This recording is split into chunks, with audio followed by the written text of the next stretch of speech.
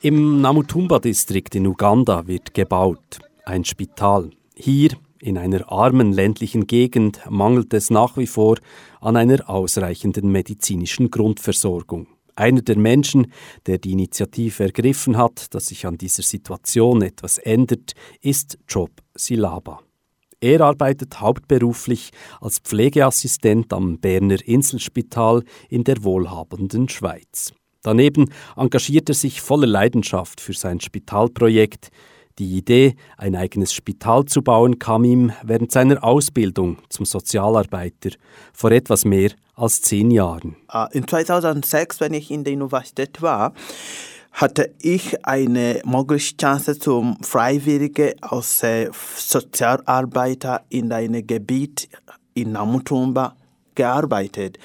Und doch sollte ich eine Bachelor noch schreiben als Sozialarbeiter. Also, es war in der Nacht, dass eine von den Frauen in dem Dorf war schwanger und dann plötzlich war das Kind da und wir konnten nicht etwas zu machen. Aus dieser Frau auf dem Fahrrad ins Spital fahren.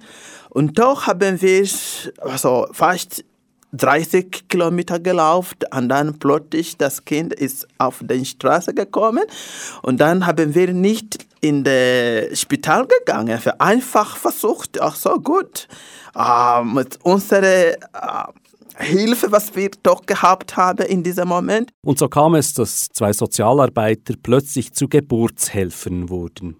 Für Zilaba und seinen Kollegen war sofort klar, hier muss ein Spital entstehen. Die Regierung in der 150 Kilometer entfernten Hauptstadt Kampala versprach dann auch, dieser Forderung nachzukommen. Doch es passierte nichts. Die erste Jahr war nichts, die nächste Jahr war nichts. Nach 4 Jahren, nach 5 Jahren habe ich gesagt, das ist gut. Wir sollten das selber anfangen oder niemand macht. Und das war der Anfang für das Spitalprojekt jetzt. Es gab noch ein anderes Erlebnis, das Zilaba dazu bewegte, sich für den Bau eines Spitals in dieser armen Gegend einzusetzen. Seine eigene Geburt in den 80er Jahren, als in Uganda ein Bürgerkrieg herrschte und es ebenfalls überall an medizinischer Versorgung mangelte. Nur mit Glück überlebten Zilaba und seine Mutter seine Geburt, fernab eines Spitals. Dann ich komme in den Wald und doch war keine Person dabei zu helfen. Es war sehr schmerzend, wie meine Mutter mir erzählt habe. Danach, die Situation war sehr schwierig. Und dann, wenn ich in diesem Gleichgebiet gearbeitet habe mit der Frau, die ein Kind bekommen hat in der Nacht, das hat mich zu schnell als meine Mama erinnert, die Schwierigkeiten und die Schmerzen, was ich gehabt habe. Zilaba, der inzwischen in der Schweiz wohnte, und seine Kollegen und Kolleginnen vor Ort in Uganda begannen das Spital zu planen, Geld zu sammeln und sie konnten schließlich das Fundament legen. Dieses Jahr begannen endlich die Bauarbeiten, also über 10 Jahre nachdem die Idee geboren war. Also das Spital wird fertig in 2020. Wir haben jetzt langsam mit Maschinen und Equipment zu installieren. Wir haben vor einem Monat haben wir eine kleine Fundraising gehabt und dann haben wir 50 Bett verdient und jetzt langsam fangen wir an mit Maschinen und medizinischen Maschinen zum installieren. Das Namutumba Community Hospital soll in erster Linie ein Frauenspital werden, aber auch für Kinder und Notfälle da sein.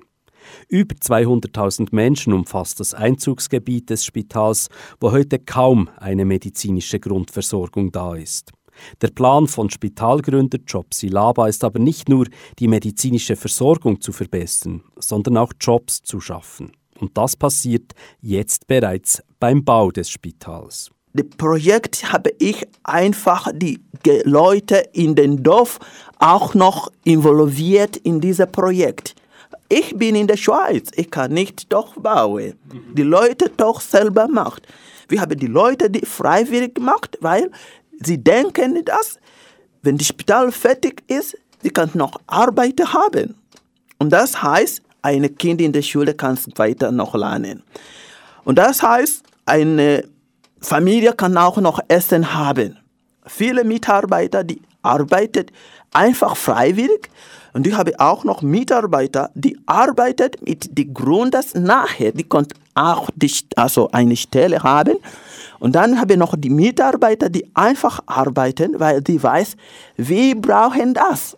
Und die sind die Leute, die in die Schule gegangen haben. Wir wissen, wir brauchen das Spital. Für die Zukunft des Spitals ist Job Zilaba zuversichtlich. Er rechnet damit, dass die ugandische Regierung ihre Verantwortung wahrnimmt und das Spital finanziell unterstützen wird. Und er geht davon aus, dass sich weiterhin Freiwillige aus der Lokalbevölkerung im Spital engagieren werden. Und Job Zilaba hofft, als Mitarbeiter eines Schweizer Spitals, dass es auch Austauschprojekte zwischen Schweizer Spitälern und dem Namutumba Community Hospital geben wird. Profitieren von Erfahrungen könnten beide Seiten. Doch jetzt muss zuerst noch heftig gebaut werden.